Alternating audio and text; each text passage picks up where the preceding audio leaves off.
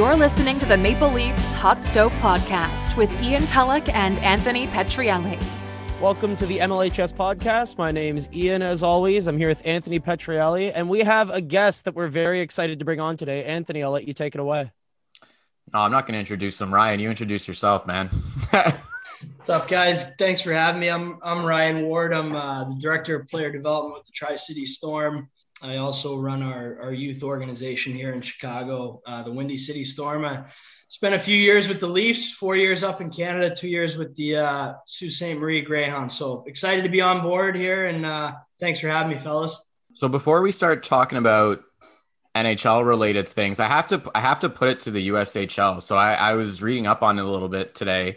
Fourth straight year, 50 plus players from that league have been drafted at the NHL draft. I don't think enough people are talking about how good this league is getting. Yeah, I mean, I think the league, like watching, obviously, I haven't been a part of it for very long. This is my second year coming up here, but when really digging into it this year, like the league, it's a good league. Like it's older a little bit. It's the players are legit. There's no room. Like it's a little bit closer because of it being an older league. It's a little bit closer to getting ready to play college hockey or pro hockey.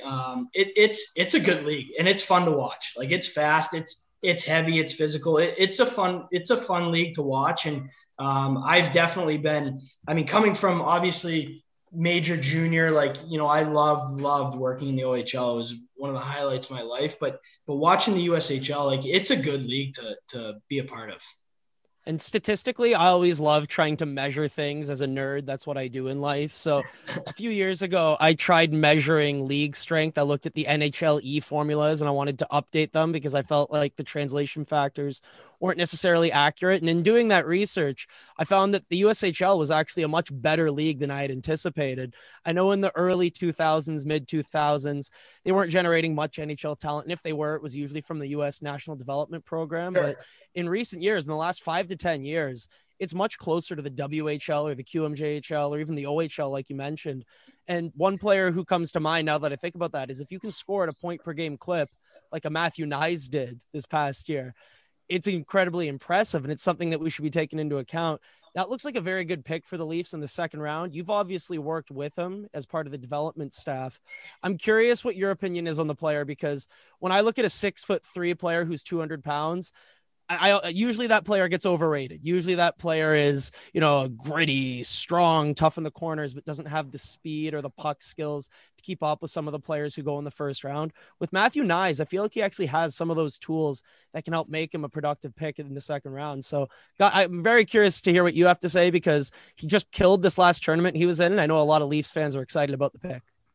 Yeah, I mean, listen, I think that Knies has, like, and again, like, the guys in Tri-City, the coaching staff did a phenomenal job. Anthony and Troy and Ethan and those guys. Like, Knies has a great blend of pro hockey talent, right? So Knies, his release is unbelievable. He's an unbelievable teammate. He works his butt off. If you look at what he's doing, even in the World Junior Summer Showcase, like, he's a stud.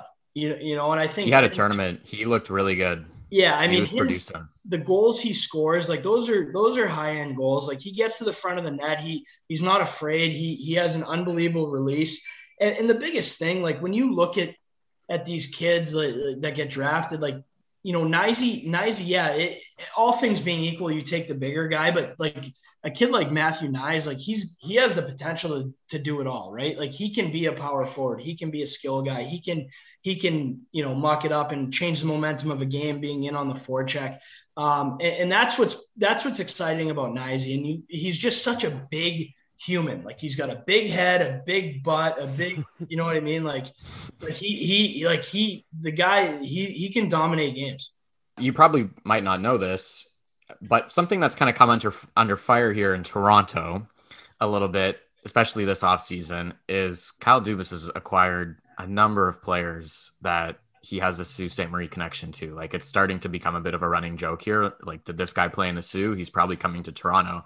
And I never really put this together for some reason until we actually started recording this podcast, which I feel kind of stupid about now. But you had this player I mean, there's a pure connection here. Like, you worked with Kyle Dubas a number of years. You worked in the Sioux. I don't have to get into how deep your connection is with him. I would imagine he spoke to you quite a bit about him before he ended up making the pick. Honestly, he didn't speak to me at all. Come on. Yeah, I swear. Like, not a word. Not a word. And I think I don't know if you guys know the connection, but Anthony Noreen was with us in Toronto as well. Yeah, with the Orlando Solar Bears as our ECHL head coach. Are you going to tell me he didn't talk to him either? Like, he just didn't talk to either of you guys? I mean, no, Doobie reached out to Anthony. Anthony was his head coach for the last 2 years. He would provide much deeper insight, obviously, on Kniesy. But yeah, it's funny, like we were talking about before we started recording. I think there's the connections in hockey are very, very small, regardless of kind of any stone you uncover here. Yeah, I mean, it was the same way too, right? To some degree, I would imagine, with Rasmus Sandin, who was drafted. Yeah. And you had him in the Sioux. I would imagine that he reached out to at least somebody there that he knows. I mean, he's got to just have a running line here at this point. Yeah, I mean, I think I don't want to speak for how Kyle does things, but obviously, like Raz and the way we played and the way I think Kyle and the Leafs want to play or strive to play. And I think that's ever evolving with any coaching staff and GM. But, Raz was a guy that obviously we had. Mac Holloway was a guy that we had that played the way that I think, if you look at Sheldon's teams with the Marlies and the way they want to do things and possess the puck, like those guys are going to be, as young as they are now, like they're still maturing, but those guys are going to be cornerstone part of that organization. Like Raz he's so smart. He's like having another coach on the bench. I remember I ran the power play in the Sioux, and Raz would come off the ice and put his helmet up like this and take his gloves off and wave me down and say, "Hey, Wardo, like we should make this adjustment." Like he was Raz is a guy that, like, he fits in. He's an unbelievable kid, unbelievable teammate. But, we want to play that style. We want to have the puck. We kind of talked about it, what you go through in youth hockey. But, I think obviously you look at the last Stanley Cup winners, like there's a great blend that you have to have. Like you have to be lucky and you have to have the perfect mix of players to win. And obviously Kyle's doing a great job. Like I have the utmost faith he's going to be unbelievable. How much are they involved after the player is drafted? Because I would actually tend to think off the cuff that the Leafs actually handle things pretty well. But I've definitely heard some horror stories of, NHL GMs calling a team and saying like, why isn't my guy getting power play one or whatever? And I don't think the Leafs do that at all. So I'm actually just curious, how much will you guys be in contact with them, if at all, in the upcoming season? Yeah, I mean, I think like Matthew's going to play for Minnesota, so I'm sure that their development team will be largely intact. One thing that I think, and that they did this way back when I was there, the Leafs do an unbelievable job of making sure that every one of their players gets love and has attention and has a plan, right? And I think being in major junior and obviously the USHL, like the one thing that sometimes gets neglected is the fact that, like these kids, like they strive for feedback from their NHL team. Like they want to be there. They want to get better. They'll work as hard as they possibly can to live that dream of theirs and to make good on that draft pick. Like the Leafs do an unbelievable job with obviously Darryl Belfry's involved in their whole development staff. But when even back in whatever it was, 14, 15, 16, like they had a whole crew, like they would go and spend time with every prospect. And I think that being on the same page from a junior perspective with the NHL perspective, that's invaluable. Like I can't think of a junior coach that wouldn't want feedback from the NHL team on, hey, like, listen, this is what we feel like our guy has to work on. This is what, can you help him with this? This is what we have, and the Leafs go so far as to have clips and video and bilateral communication with everyone. They've always done a great job with that. And I'm sure with Kniesy and everyone they have in their system, like they're dialed in. Like they put a ton of resources into it. They put a ton of people. They have really, really good people that work on that side of it that are in constant contact with all of their prospects. So Ryan, you're someone who's worked closely with Matthew Knies before. You know about Kyle Dubas and how he likes to have a plan for prospects and their development path. What do you think the plan should be for Matthew Knies moving forward? What does he need to improve upon the most? Yeah, and I think, obviously the coaches in Tri-City have worked with him every day. I think Knies on a great path. Like, obviously his performance in the World Junior Showcase here is speaking for itself. Like, I think from a Leafs standpoint, like, really he's going to a great situation in Minnesota. Honestly, like, he's just got to stay on the program, and every NHL team has a vision for their players. And I think just how they set up their communication, like, obviously playing to his strengths, being heavy, he's going to have to get himself into scoring areas and identify space of where he can get he's got a lethal shot. Like, that's all stuff that they'll come up with from a plan perspective from the Toronto Maple Leafs that will, put him in the best position to succeed at Minnesota. And then ultimately, however long he stays there, like, he's got a long enough runway when he's ready to turn pro, like, they're going to have a plan for him. And I think Knies is multifaceted. I think he's a player that can, like I said before, fill many roles. And I think the Leafs just, probably want to maximize that. Like, obviously you don't limit any of your prospects. And I think from the Leafs perspective, just putting him in the best position to have that success with the people around their development staff that will get him to that position. So keeping on this development track, and I think you have a really great perspective for this because you've essentially worked at every level possible. Yeah. Too many. Now, yeah, but it's fun. You have stories. Yeah. So I wouldn't expect that you would know Nick Robertson personally, but he's kind of come up as this player, and it's kind of driving me a little bit nuts in terms. I see a lot of people that just like, they project this guy. He's going to start next season on the second line, like nothing. He might even play with Matthews Marner, like game 1 of 82. And now you had players like Connor Brown and Zach Hyman and even William Nylander in the AHL. Can you speak to why that development is important? Because I've been looking at people, and basically my stance is you have to give Robertson like half a season in the A to start becoming a real pro. Like, last season was weird. Like, go be a pro for at least half a year. And if he lights it up, sure, bring him up. But starting him in the NHL just does not seem right to me. No, I think it's very interesting. And it's funny, like, coaching is coaching, development is development. Like, this whole argument transcends NHL to AHL no matter where you are, you have that kind of stepping stone of player development. And, I think that there's no right answer for sure. Like, the player is going to dictate where he's at.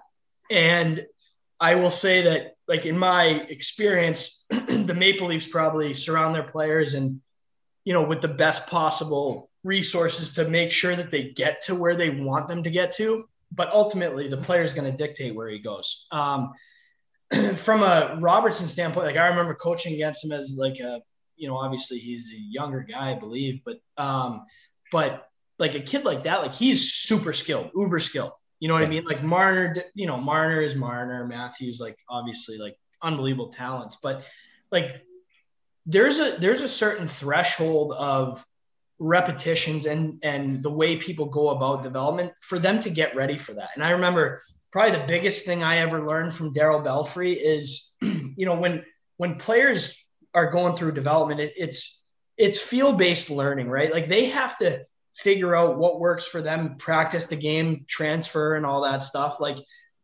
Nick Robertson's gonna end up putting himself in a situation, whether it's in the American League for half a year or the NHL, like, he's going to dictate that based on how fast he can figure out what he can do in the NHL.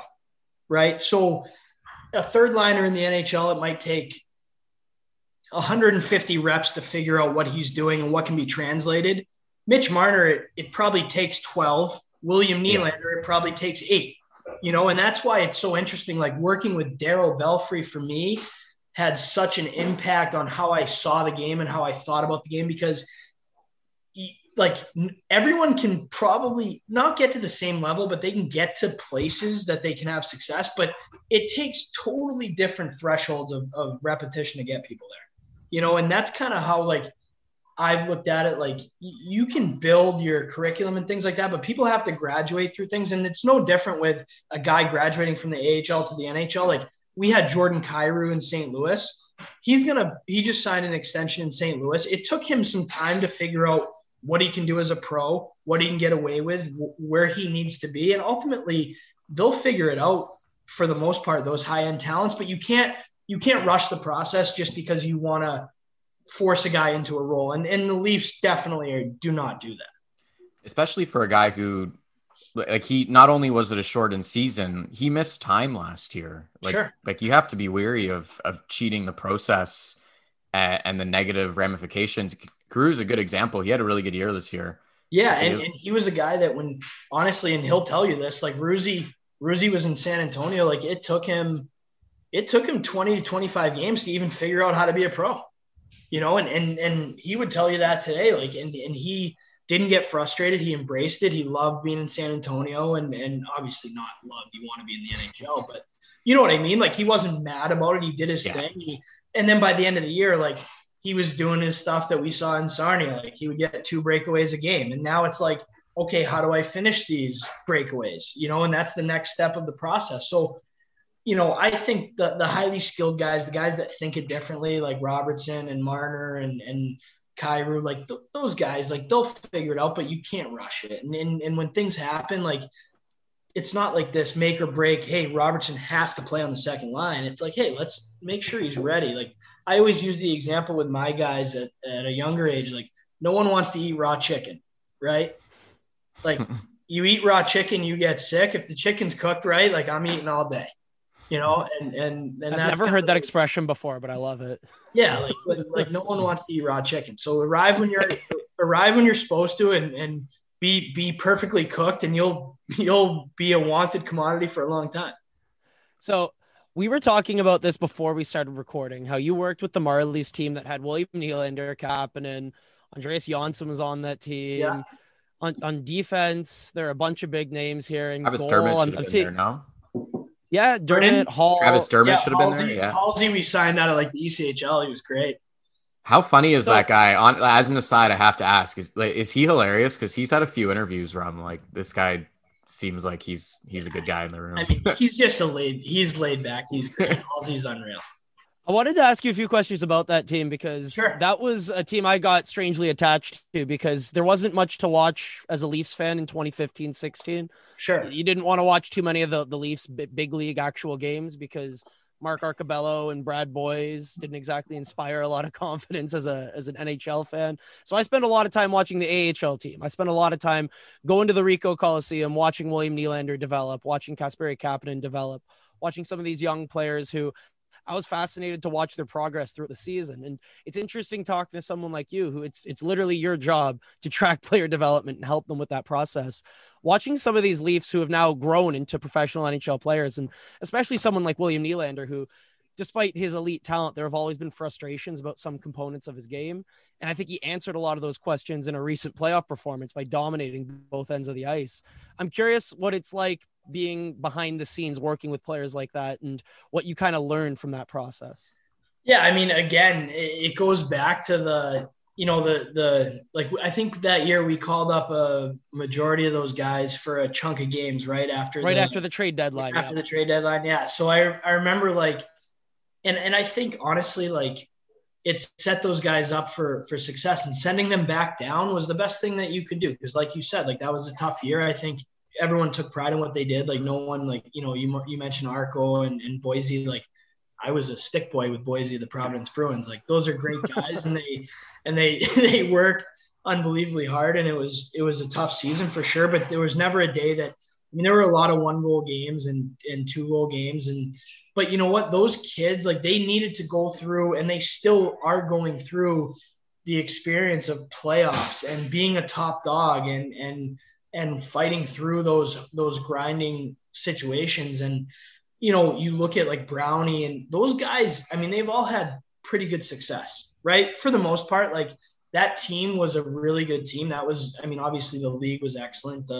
The competition was great, but that team, if you don't have Willie go through that as a young guy, I mean, you need that. Like this playoff experience was no doubt subconsciously or consciously enhanced by that year, right? I mean, it just, it's funny, even when you coach, like people are like, yeah, you have to have head coaching experience. Well, how do you get head coaching experience? You've got to be a head coach. You know what I mean? Like Willie, like he's got to learn how to win as a player in the American League. And that's going to translate, maybe not 100%, but it's going to translate to the NHL. So his success that he had this year in the playoffs, like he went through that already, right? Like he went through that in the American League. And I think a lot of these guys like Marner, Matthews, like, yeah, they haven't gone through that success all the time in the NHL, but they're going through it now.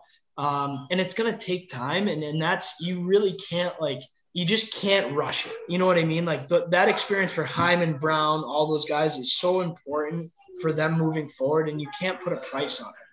This is the thing, going back to a sec of what I think about with Robertson, where I'm like, go get some, go be the guy. Like if you're on the Leafs, and even if you black out and have an unbelievable rookie year, you're like maybe their sixth best forward, fifth. Sure. Like go be the best. Go be like number 1 of 1 for like a season in the A in a really good league. Yeah, and like learn. You know what? I tell this story all the time too. Like, and this is nothing against anyone, but I remember when I was with the Islanders, we drafted Nino Niederreiter 5th overall, and I believe it was 5th. You guys can fact check me on that, but I'm pretty sure it's 5th. We'll edit it if not. It's okay. Yeah.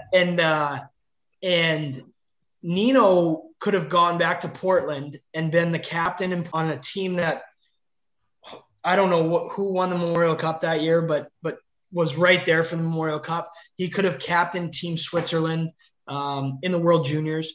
And, we decided, right or wrong, to keep him in the NHL as a fourth liner. And he played 7 to 10 minutes a night. And you can't get that time back. You know what I mean? Like, you just can't get it back. And if you go back and you put yourself in those offensive positions or on the power play or being a leader, like those are things that you can never get back as a player. And you know what? Like Kapanen going through having to be a grinder on Rich Kloon's line that year, or Willie Nylander having to be the go-to guy that we need a big goal in Game 7 or whatever. Like those are experiences that, for better or worse, like you have in the back of your mind, you're not getting rid of those. You can't change that. And I think that obviously as people go through the processes of whatever they're going through in their career, it's okay. Like it's okay to put yourself in a different situation, and you might have to play a different role in the NHL. Like you look at a guy like Andy Hilbert. Andy Hilbert led our team in Providence in scoring in the 04-05 lockout year, and then had to change and be like a grinder NHLer. But you know what? He did it, and he made a decent career for himself. So like going back on experiences that you've had is always a great thing. Like you can't teach that. So Ryan, you do a lot of video work, and I'm sure you did that with those Marlies players that we've mentioned, Nylander, Hyman, Johnson and company, my boy Josh Levo. I'm curious. Hey, he's always been my guy, even when he was playing 10 games that one year and had a bunch of points. I think he had 10 points in 13 games. How come he never played here? Oh, it's disappointing. Very disappointing. I have to ask, just even if I don't get an answer, I have to ask for the listeners. Timing. I think there's a few country songs. Timing's everything, man. Like, if it didn't coincide with the Matt Martin signing, I guarantee he would have played more games. But odd man out that year, unfortunately. Yeah. I wanted to ask you, when it came to those players, what video clips are you pulling up and discussing with them? Because they're obviously high-end hockey players. They know when they've made a mistake. They know when they've done something good. But if you're trying to show them specific clips to help them improve their game, what are you pulling up on a day-to-day basis? It's interesting. That's a great question. I think as a staff, like you have an identity that you want to portray to the players. You have an identity you want to be as a team. I think, and that is ever evolving. So I'm sure when I worked with Sheldon a time ago, like it's changed a ton from then. But like we focused on those guys, like teaching them offense and identifying space, right? Like, there's a lot more space on the rink than you think. And I think like identifying an opportunity to jump through a window and attack a weak side defenseman where the safe play might be to chip a puck in or dump a puck in. Right. And really like even, one of the bigger things that I learned from Sheldon and those guys you need to be able to identify space on the rink. So being able to teach or show those players or do something where you're teaching your players how to identify space, to me, is the most important thing, right? Because if the D's up on you and the space, like I always say, if the D's in your face, where's the space? Like, it's obviously behind him, right? And someone's going to go get that puck. So that was the thing that I remember. And I can tell you a story about Sheldon. Like, when Sheldon first got the Marley job, and I was green as hell. Like, I'm talking about, I had no idea what I was talking about. Like, he taught me so much. But I remember sitting on the GO train from Oakville. Like, he didn't have a car his first couple months in Toronto. So we would carpool together to the rink, or sometimes we would take the GO train to the Rico, right? Because you get off and you just walk. Yeah. Exhibition, it's right there. It smells like horse poop around there, but yeah. So bad. But you know what? Like, I love that. But no, I remember we had these iPads and on obviously our video system, it would sync to the cloud. So everything we did on the iPads would go back to the office. So we could just take our iPads like on the GO train. And I remember Sheldon one day, he showed me the screen and he goes, "Hey, what would you do with this puck?" And I go, "I don't know, I'll probably chip it in." And he goes, "Man," and he blew it up and he highlighted this area of the ice. He goes, "Look at the space." He's like, "We've got to get the puck to this area." And that's like, till this day, like, I do that with my players. Like, I'll stop the video and I'll be like, "Hey boys, where's the space here?" And, people are like, "Well, we should put it behind them or whatever." And I'm like, "Guys, look at this. Like, let's get the puck here." And I think, like, teaching young, skilled players, even not so skilled players, like, if you can make something happen that normally doesn't happen with what they do, that's development, and like Willie Nylander, like getting in, when you watch the Leafs play and how they manipulate space and go through the neutral zone and bump pucks back and change the angle, change the point of attack, that's development. If you can have success at that more times than not, that's what you're trying to teach those guys at the younger level. And I think that was the big focus with those young skilled guys was, hey, like, let's look at the game. Like, let's get you to add more layers to your onion. I'm curious if you guys had a stance on this, because I've heard mixed things from different organizations or whatever philosophies you want to call it. Were you big on showing players highlights of, or clips or whatever you want to call it, of players not even on the team? Like, you might say, look at the way Roman Josi like activates as a fourth forward, or some organizations sit there and say like, no, we don't want to show them other guys. Like, we want to focus on ourselves and what we're doing. Like how did you guys, what was your stance on that? That's really interesting question. Like, I think that every coach is different. I think that more often than not, those clips from other teams and other players are probably behind the curtain. But you're definitely watching them. You're seeing them. Especially now with like Instat. Like, I don't know if you guys know what that is, but like Instat and how you can pull up, like, I can sit here and pull up Roman Josi's last 70 game breakouts. You know what I mean? Do you want to explain Instat for listeners right now? Just quickly. Yeah, Instat's like an analytics program that a lot of people use. There's a ton. There's Sportlogic, there's Iceberg, but like I use Instat right now. But Instat basically breaks down puck touches and a bunch of different data that you can pull up on demand from U15 to the NHL. And I think for us as coaches, like, you're always watching that stuff. Like, okay, Carolina leads the league in shot attempts. Like, what are they doing different? Whatever. Like you always kind of look at those things, but Instat provides like a one-click.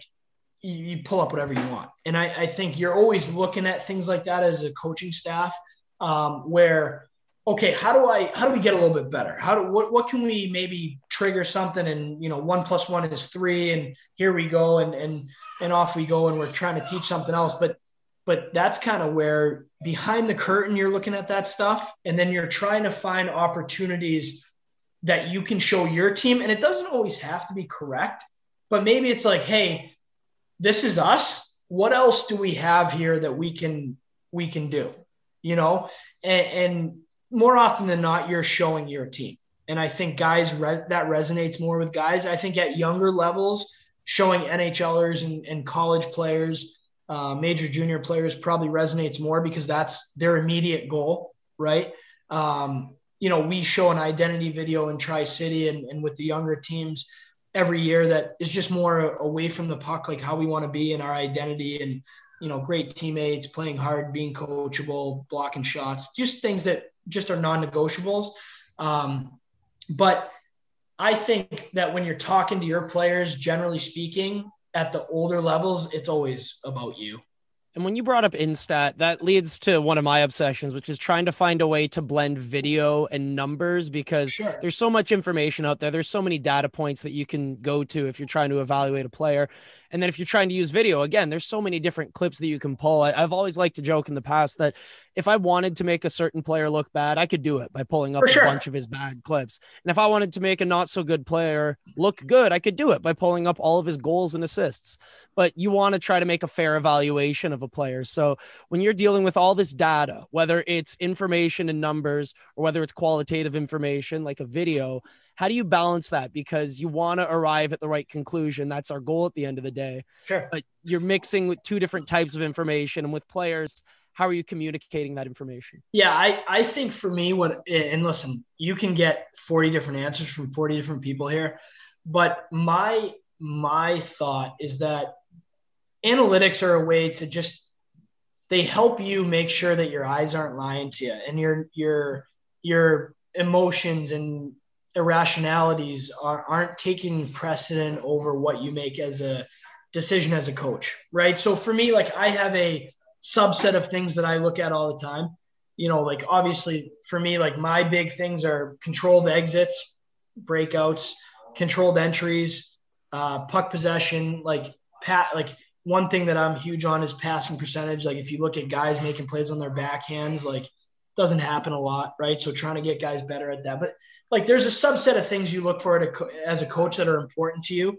I ran the power play in the Sioux. My biggest, and this is from Kyle, like, my biggest analytic for success was unblocked shot attempts, right? So I was harping on my players to have quality unblocked shot attempts. And it's something that it's different for every coach. And it's something that, I think when you get into it, you want to make sure that you're I'm sorry about my kids right now, by the way. Hey, it's a pandemic, man. What can you do? No, but I think as a coach, you want to make sure that you're consistent in what you're doing, right? And like, for my guys and our guys, like, I don't think you give the players too much information. Like, they have to play on instinct and seeing the game and reading the game. Like, it's more of a coaching thing where it's 100% valid, and I use it every single day. And for the players, it's great. It's like, hey, dude, like, your average shift length is a minute 32. Like, that's too, get off the ice. Right. Like, come on, like, this isn't me telling you, this is like actual stuff. But, players now actually, especially the ones coming up here, like, they're used to it. They're content driven. Everything's on Instagram, everything. Like, they're not afraid of the data anymore.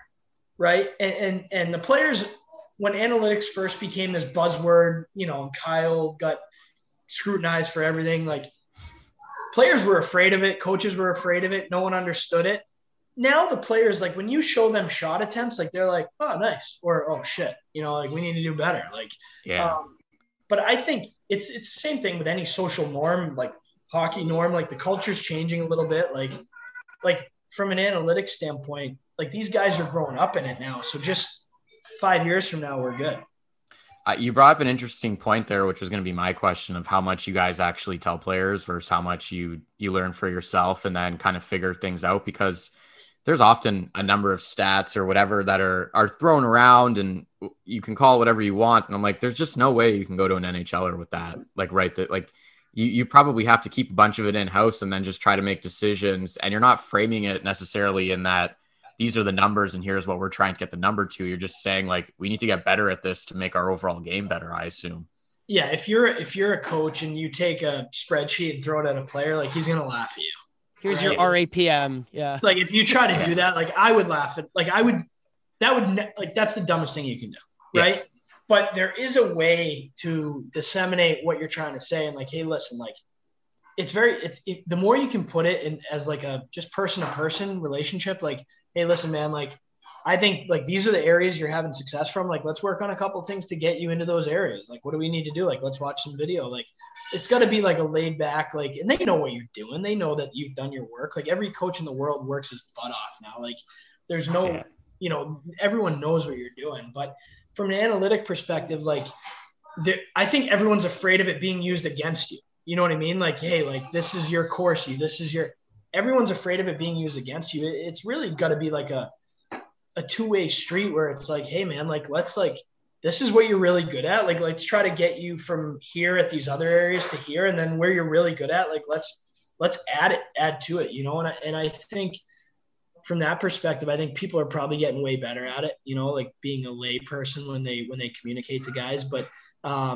there's just, you have to disseminate everything right.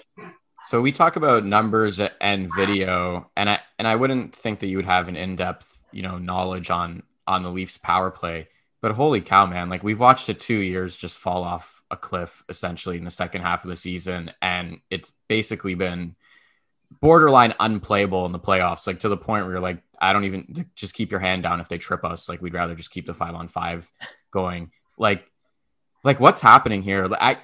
Sheldon, I mean, he has to be losing it. I haven't watched it that in depth. Like I enjoy watching the Leafs because but I haven't watched their power play that in depth. I think I will tell you that from coaching the power play is probably the most frustrating thing because it's so much easier to break something than it is to make something. I mean, think about what we're talking about. Like you have to have so many things go right. And if you look at like how power play goals are scored and I mean, you're talking about inches here, right? How do you think they would go about fixing it? Because I can't imagine that Keefe is sitting like there this summer and he's like, well, I'll tackle it once the season starts. Like I'm sure he's been Sheldon, on it. Knowing Sheldon, he's watched every power play from every team for the last 30 years in his office. I think the biggest key to the power play is getting guys in the right spots. I agree. Like for me, I'm a big proponent of guys coming downhill on their forehand side. Like I don't like the one-timer. There's probably 4 guys in the world that can hit their one-timers. So they did that quite a bit when you were the video coach with Matthews and Nylander then, if my timing is right, or it might have been just right after. I think it was right after, but coming downhill, you're saying? Yeah, on the forehand, like Matthews and Nylander were just playing pitch and catch out there, and it'd be like, okay, it's your turn to like skate down 5 strides and rip one. Yeah. And then alternate. To me, that's the biggest thing. Like I've always done that. Like I like my guys coming downhill and, obviously, when Jimmy Hiller was there, they hit that high tip all the time. Like it was pretty dangerous. But again, like there's so many things that go into it, man. Like running a power play it's infuriating because one bad bounce, one bad pass, one pass that's off. Like if you're on your one-time side and it's not in your wheelhouse, like how many guys can hit that? Ovechkin, Stamkos, Kucherov, like probably that's it. When you talk about guys being in their right spots, how much of that, if at all, is like literal like people management? And I don't necessarily want to say ego management because, I don't want to make assumptions on anything, but sometimes I'm watching guys and I'm like, this guy, like, let alone is not in the right spot, shouldn't even be on this unit. Yeah. And I think like, listen, like there's a lot, obviously, like you guys, like being in Toronto, I understand, like, you guys understand how much goes into it, right? You've had enough people on this podcast. Like there's so much that goes into trying to get guys into the right spots. And honestly, a lot of it is just like maturing. A lot of it's just figuring it out. Now there is a huge element of people management, like everyone coming up through junior, college. Played half wall. They all played half wall. Everyone played the half. Yeah.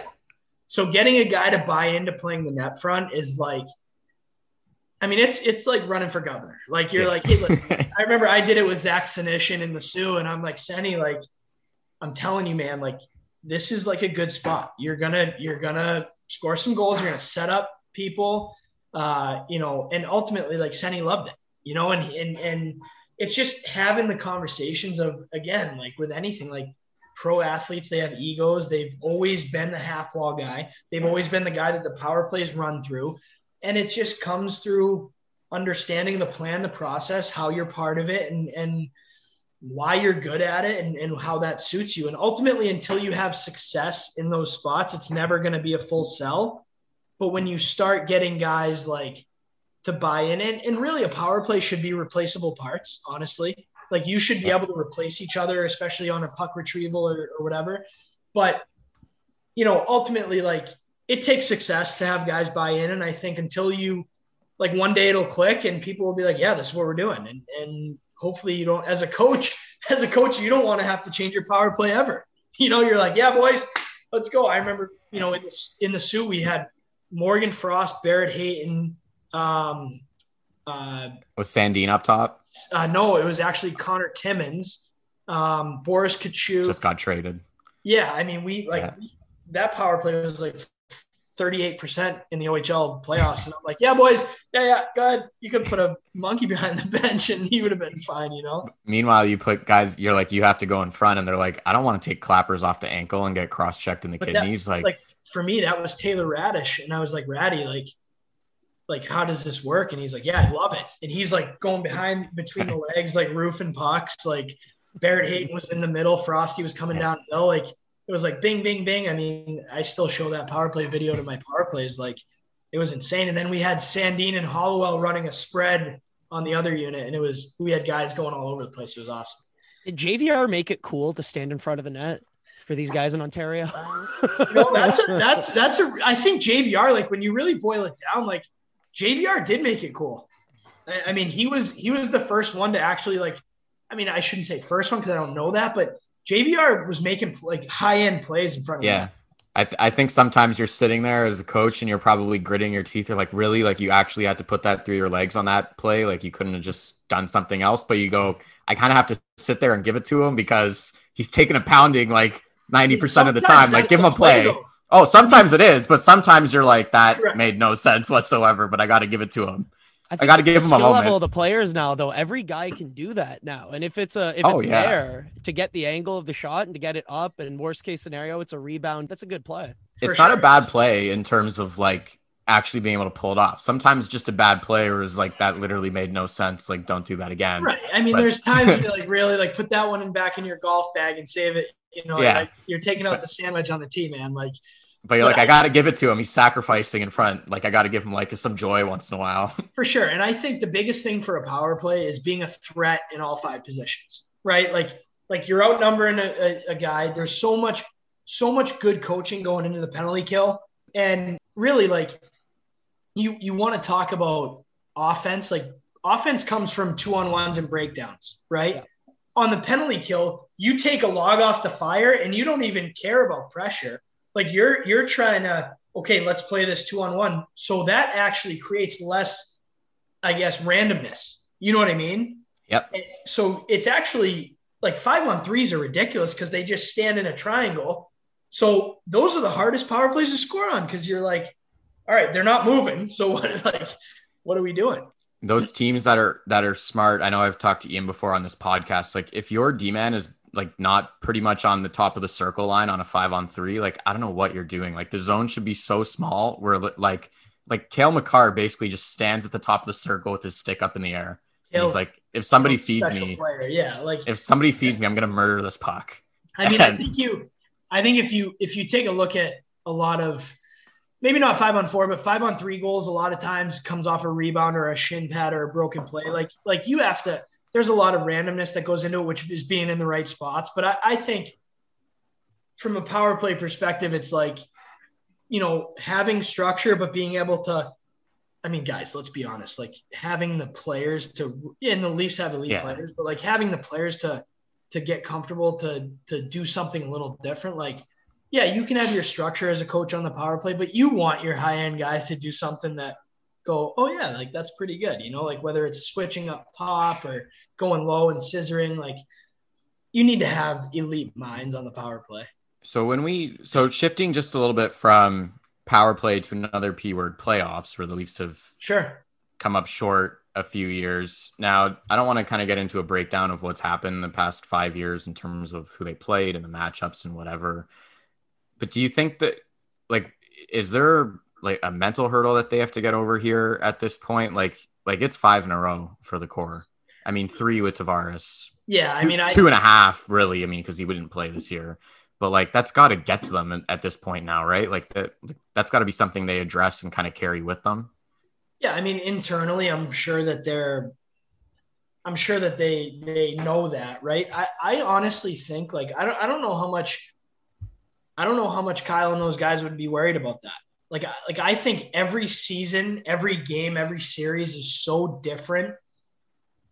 I think people underestimate the amount of luck and perfection that goes into winning a playoff series. Like I, and this isn't a cop out or an excuse or anything like that, but like it is so hard to win. And I think that you have to take everyone different. And if you start stacking them, like I get it, you can say what you want, but every one of those teams were different. And every one of those teams were built differently and had different breaks. I mean, like guys, like Tavares got kneed in the head, right? Yeah, he missed the whole series. I mean, they're missing guys, and that's like he's not a fourth liner. Right. he's John Tavares. Right. Like that's so unlucky for them. Right. They had, their goaltending was different. Like and that's not, again, it's not an excuse, but like they know what they need to do to win. Like they went through the same thing when they were the Marlies, right? Like not to say that it's the same, but like, oh yeah, the puck possession, blah, blah, blah. The system doesn't work. I mean, it works. They won with the Marlies. They evolved. They filled the pieces in that they had to fill in. The same thing is going to happen with the Leafs. Like you have some of the smartest people in the world at their jobs. Like they will get over the hump. It's just a matter of sticking with it. So we had Bruce Boudreau on. Ian, I'm sorry. I know you're still here. I'm sorry. I have to ask this question. Sorry. I'm just looking at Andre Kasha's zone entry number. Sorry about that. Just in the background here. Just going. But Ian, you'll remember we had Bruce Boudreau on, and he was talking about when he was with Anaheim and they played Chicago, and Ryan Getzlaf and Corey Perry were like unbelievable in those playoffs. And he basically said like we probably should have won that series. We probably should have went on to like challenge for the cup that year. Getzlaf and Perry, I'm paraphrasing, but he was like basically they were awesome for the first 5 games, but then in game 6 and 7, they were simply okay. And Jonathan Toews and Patrick Kane were incredible. Like, he's pretty much saying like there's only so much I can do. Like if their best players are incredible and our best players are not, you can't make up for that. Like that's just the reality. That's why people pay the top players so much money in the league, as you know. How do you think that they go about, if at all, working on that kind of thing with Matthews and Marner? Because honestly, if they're being honest, top to bottom in that organization, like Matthews and Marner were not good in game 6 and 7. Sure. Right? And I think both of those players would probably, I mean, they're not stupid. Like they know that they have to be the best players. Like that's not lost on them. They completely understand that. And I think, again, we're talking about a young group for all intents and purposes. Like I get it. Like they've been good for a while, but I mean, we're talking about a relatively young group from an NHL success standpoint. And again, that's not a cop out or an excuse, but these guys will learn how to win. There's no question. Like they'll go through these experiences in one day. Like they're going to get sick of losing or mentally just be like, hey, like I've grown. Like they're going to subconsciously grow and they're going to win. And then all of a sudden they're winners. Like, you know what I mean? Maybe it's a bounce off someone's ass or someone's shin pad, but like Bruce said, like, yeah, their 2 players were better than our 2 players. And that's going to happen. That's human nature. That's why sports are so awesome. Yeah, the expectations are there. Toronto is the best city in the world to play hockey, and it's the best city in the world to coach in because of the expectations. And eventually, like, those guys will get over the hump. But just, again, it's so hard to win. I mean, it's like, it's so hard. Narratives can be so interesting in sports. Ovechkin can be a one-dimensional loser until he wins a cup. And now 100%. Clayton Kershaw is a choker until he wins a ring. And now, again, Hall of Famer. So it can be frustrating when we look at these Leafs players and the jokes write themselves year after year. It's unfortunate. I don't like writing about these game 7s, believe it or not. Sure. I still do it. Right. I'm wondering, when it comes to this team, you've brought up the style of play that Dubas has with his teams, had it in the Sioux, had it with the Marlies, now has it with the Leafs. It's this idea of owning the puck possession, creating space and attacking space. And I think when you have creative puck handlers like a Mitch Marner, like a William Nylander, Austin Matthews has been known to stick handle a defender once or twice in a hockey game. How do they manipulate space as a team? Because I'm just fascinated by the idea of Sheldon Keefe coming into this team, and you saw it right away. The style of play drastically changed from Mike Babcock to Sheldon Keefe. I wrote an article when it first happened about how it almost reminded me of soccer, how there's more interchanging and the manipulation of space, not just in the offensive end, but even in the defensive end. Players are moving around more often, swinging back, creating passing lanes, and then you're trying to attack up the ice as a unit. I'm fascinated in the Leafs' approach to dictate their style of play on their opponent, because people have brought up the idea of, the Columbus can come in and play their trap setup. They can get 5 guys behind the puck, and that's how you beat a skilled team like the Leafs. But at the end of the day, I think the best teams in sports, they force you to adapt to their style of play. And I think that's how the Leafs are eventually going to get this done if they do it. I think the style of play gets this vibe like you're trying to recreate everything. But really, if you go through it and understand it, like you're stacking the deck in your favor as many times as you possibly can, right? So when you're exiting the zone, like, can you exit 5-on-3? Yeah, you're probably, that's what you want to do, right? Is it, are different things riskier than others? For sure. But at the end of the day, Sheldon and Kyle and those, they're not telling guys to turn the puck over, right? But it's a process of teaching guys, what you can do to stack the deck in your favor with the puck. And identifying space. And that doesn't happen overnight, but if you can score, the hardest thing to do in hockey is score goals, right? For sure. I would say. Absolutely. Especially for the Leafs, these last 2 playoff runs. Yeah. Well, okay. Touche. There's only a few teams that are consistently good at scoring like year after year. And then everyone else says, well, shit, we can't score. So we better learn how to play defense. Right. Like we, when I was with St. Louis and San Antonio, I mean, they won the Stanley Cup playing a very heavy not defensive, but a very heavy style. Like they were getting pucks in, they were getting on the forecheck, they were protecting the puck, they were tracking their ass off, and they were defending inside the dots, owning the middle of the ice. Made you work for every inch, like right. And that's perfectly fine. Now, if you can play a style that takes all of those points and concepts into account while manufacturing offense with the puck, like that's the golden goose, right? Like that's what you're looking for. Like, how do we be the best at both? And that's what the Leafs are striving for. That's what, I would say that some coaches are probably more comfortable playing a defensive style where it's like, hey, listen, let's make them earn it. Let's not really do anything risky with the puck, and that's fine. And it's worked, and it's fine. Any system you teach is going to work if everyone buys in. I think the way they want to play is they just want to stack the deck and in my opinion, like play hockey the right way. Like you want to make plays. Like you want to have guys feel comfortable, like making plays and owning the puck. And for me, like they're just still immature in their process of that. And they know that they have to back check and track and box out and block shots. Take hits. And, like they know that. They're not stupid. Like they're not trying to reinvent things, but it is, if you can manufacture that offense off the rush, if you score one more goal off the rush, right?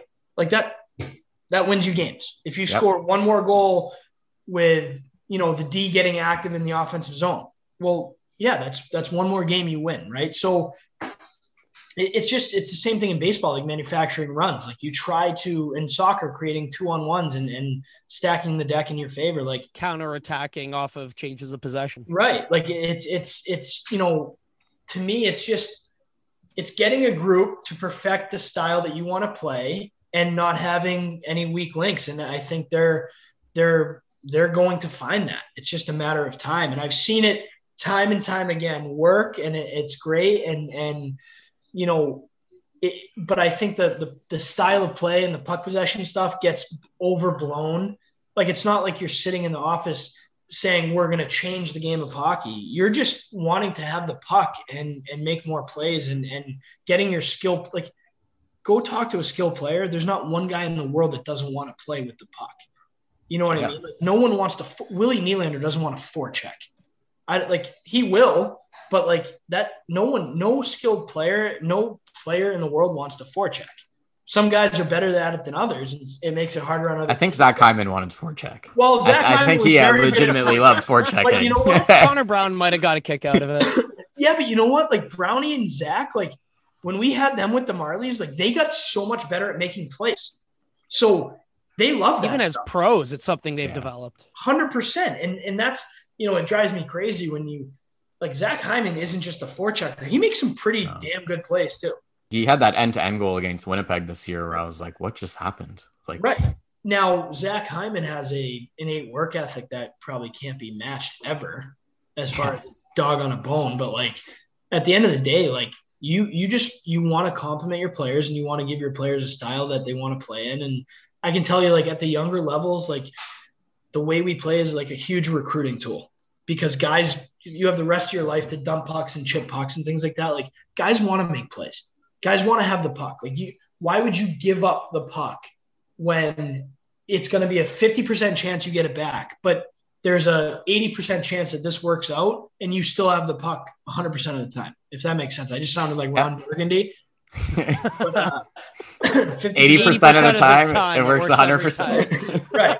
But you know what I mean? Like, I think that, like, if you can teach how to stack the deck in your favor and make sure that you're playing with the puck, like, you're gonna be fine. So I have to ask, and I think I could create an interesting response. I don't know. Okay. I feel like Sheldon Keefe is he's not misunderstood. I think he doesn't necessarily like. I think people don't really understand him. I think he kind of came in on a team with high expectations in two very strange, coming in halfway through the year when they were really bad, and then having to go through this COVID season, and they haven't necessarily met expectations yet, which I'm sure he would agree with. Yeah. So I don't think people have necessarily really gotten to know him. Like, what can you tell us something about Sheldon Keefe that you don't think that like the general fan base knows or maybe understands or respects about him or something? Because I feel like people don't necessarily know him, and I think there's a lot more there than people realize. Yeah, I mean, Sheldon, he's, I don't know what the vibe is of Sheldon up in Toronto. I don't know if there is one, Ian. I don't know. I don't think people necessarily think anything per se. I can tell you that there's no one that I've learned more about the game of hockey from than Sheldon Keefe. And I think that Sheldon and Kyle too, but I think he probably gets this from Kyle, but Sheldon empowers people to play to their strengths. And I don't know what the players think, but I'm willing to bet that the players really like playing for him.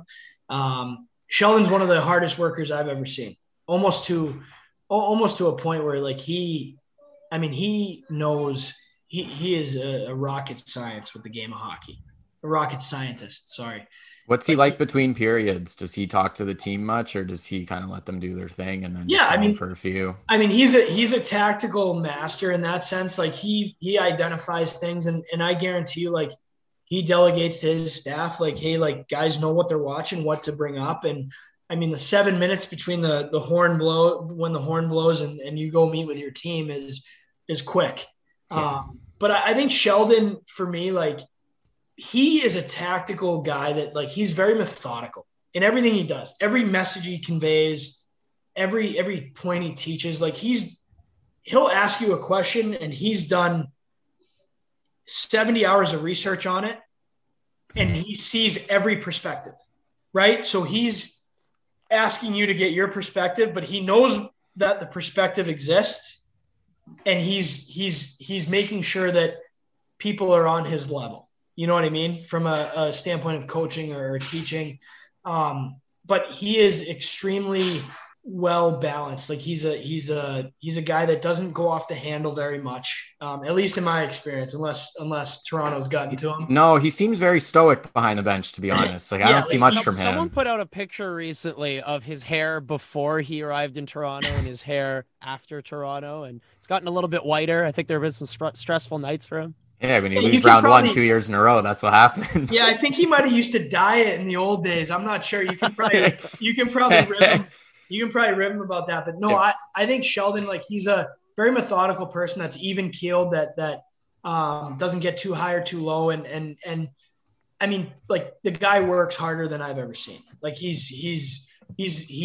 breaks down every situation. Like, I think one of the things Sheldon does really well, going back to like our analytics and our video breakdown, like, Sheldon is very good at taking everything in the cauldron and spitting out the 5 points that are important.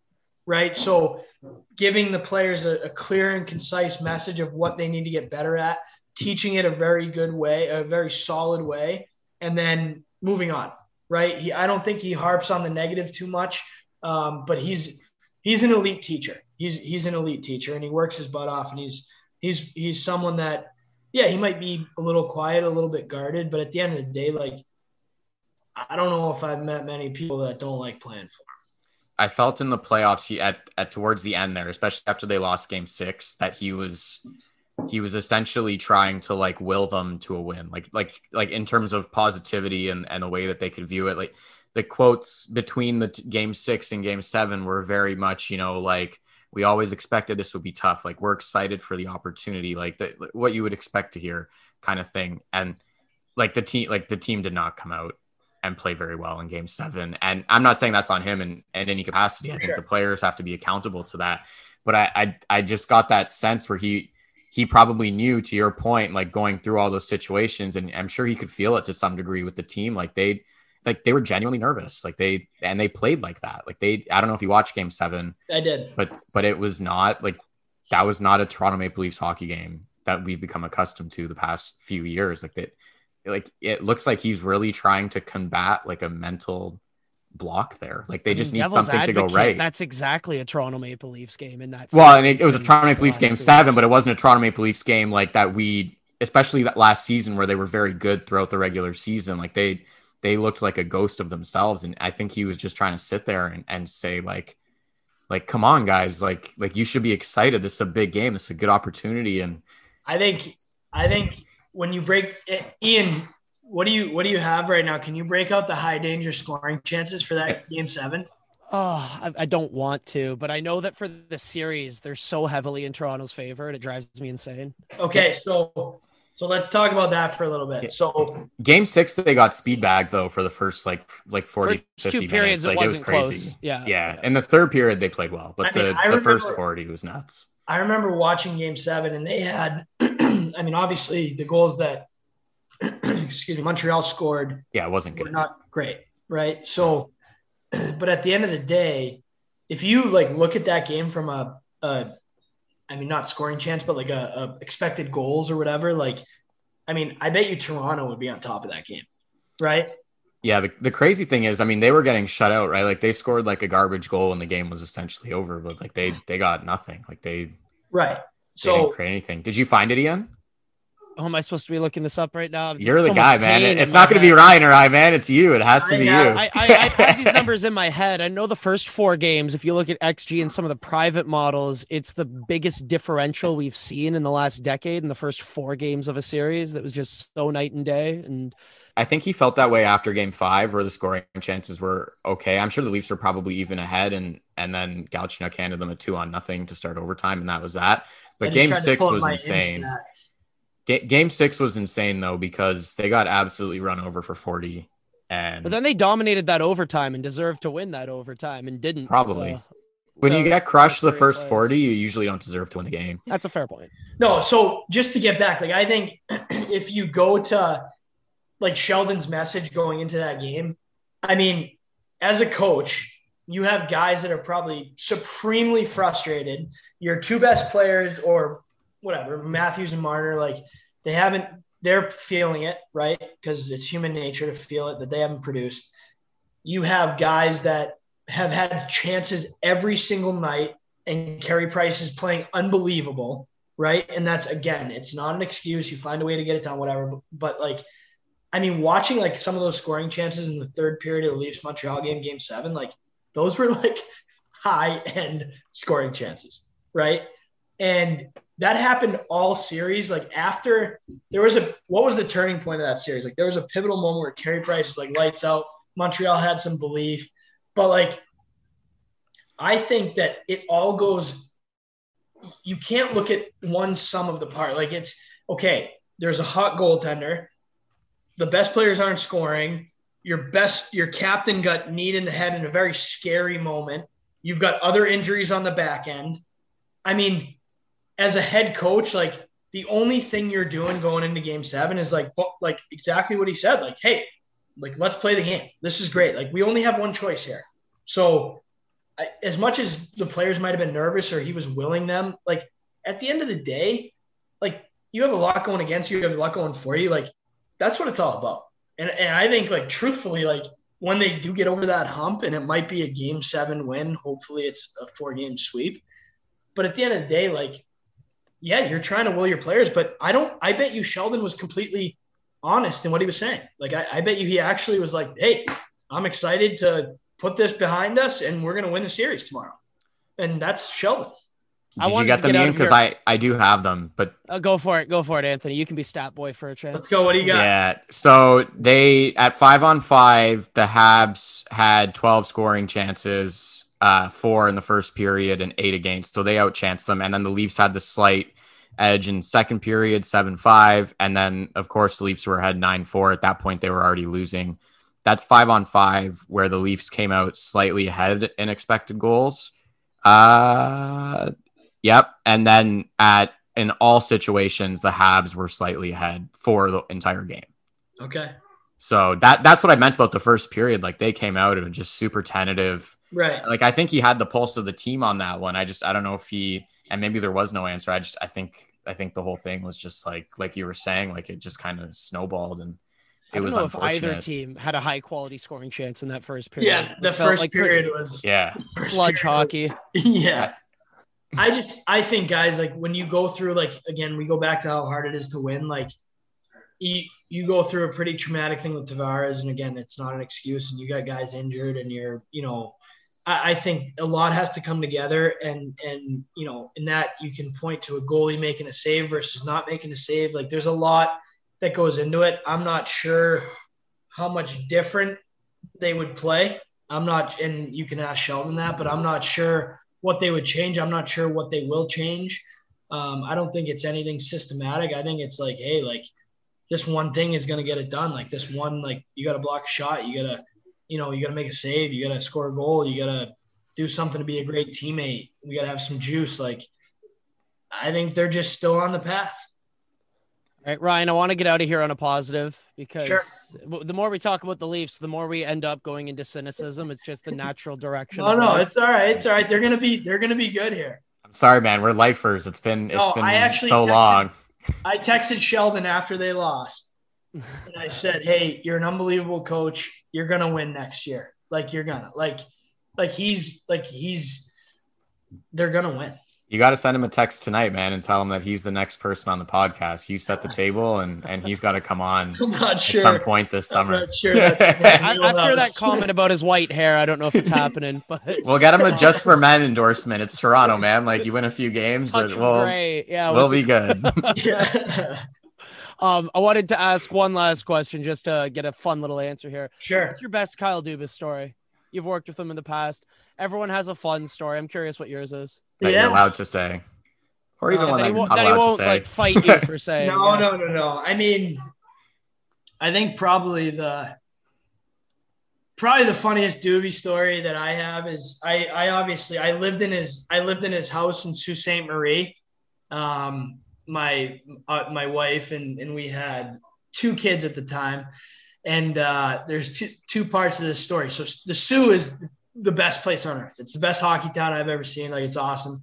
I thoroughly enjoyed it there. My kids had a blast. But so we lived in Doobie's house. I think I might still owe him rent, which he probably should collect on that. Grandma Dubas is coming after you. Watch out. Yeah. So anyway, I remember one night, like I'm laying in bed and it's super quiet there. It's dark. It's quiet. There's nothing going on.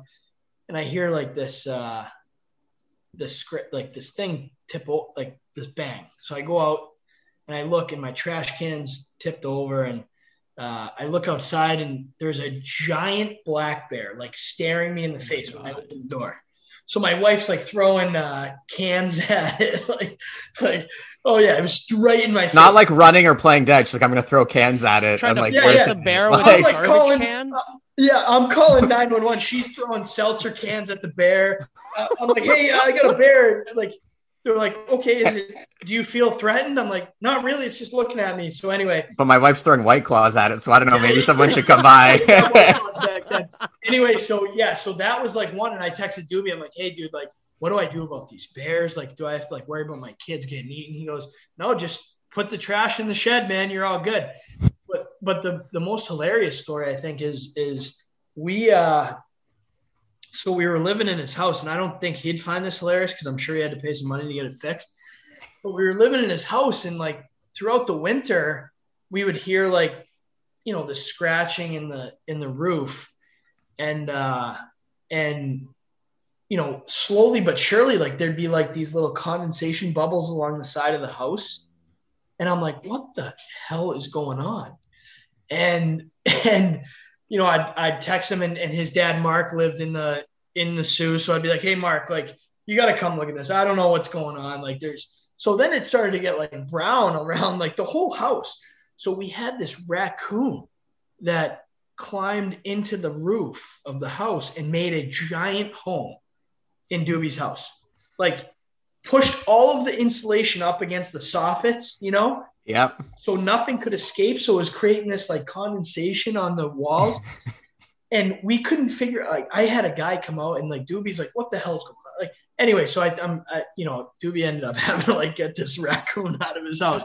But that's probably, just being my landlord was pretty hilarious. Like obviously he was doing big things and he got the job. And he's a great guy. Like he helped me a lot with a lot of things, and obviously being in the Sioux, and he did such a good job changing Sault Ste. Marie into what it is today, a destination. And he's so well renowned, and he's such a great guy that helps everyone. But anyway, that raccoon in his house, I don't know. I didn't let it in. I tried. I didn't even know what the hell it was. So if he's mad at me for that still, then hopefully he's forgot about that. But I'm still more fascinated about your wife throwing White Claws at this bear. Well, it wasn't White Claws. It was like those LaCroix seltzers. So listen, so the bear, it's looking at me. It just ate, like, we had diapers. We had young kids. We had diapers. I think we had some like Boston Pizza chicken wings in there. So anyway, we go like, I get off the phone. I'm like, hey, just let it do its thing. Like, she's throwing the seltzers. I'm scared, like, behind her. Like, yeah, get it. Hold me back. Yeah. And anyway, so the bear, like, we go lay down in bed, and the bear walks to the backyard, and he's like taunting us now. I'm watching it, and just like goes to the bathroom in the backyard, right? And it's like the next day it took me 45 minutes to clean this up. It was like, God. It was insane. So it was like, anyway, so it was great. We lived on a ravine. I got like gloves and a snow shovel. Like, yeah, it was awesome. That's when you have to call Dubas, man. He's your landlord, and just say, I got an issue on the property. Can you come address it? Yeah, I should have for sure. I probably left it a little bit on the table there, but. Oh, man, that's awesome stuff. Ryan, thank you so much for joining us, man. Really appreciate these stories, some great hockey insight, and defense mechanism against a bear if I run into one in the future. You know what? LaCroix seltzers, just get it, yeah. No, I appreciate it, guys. I love how passionate you guys are up there. I love my time in Toronto, and, you guys are awesome. So I appreciate you having me, and, good luck here coming up, and hopefully things get back to normal. Thanks, man, and good luck for your upcoming season in the USHL. You guys have some good things going on. Yeah, we look to be a pretty good team. So I appreciate it, and hope to see you guys soon. Join the conversation. Sounds good, Ryan. Have a great night. See you guys.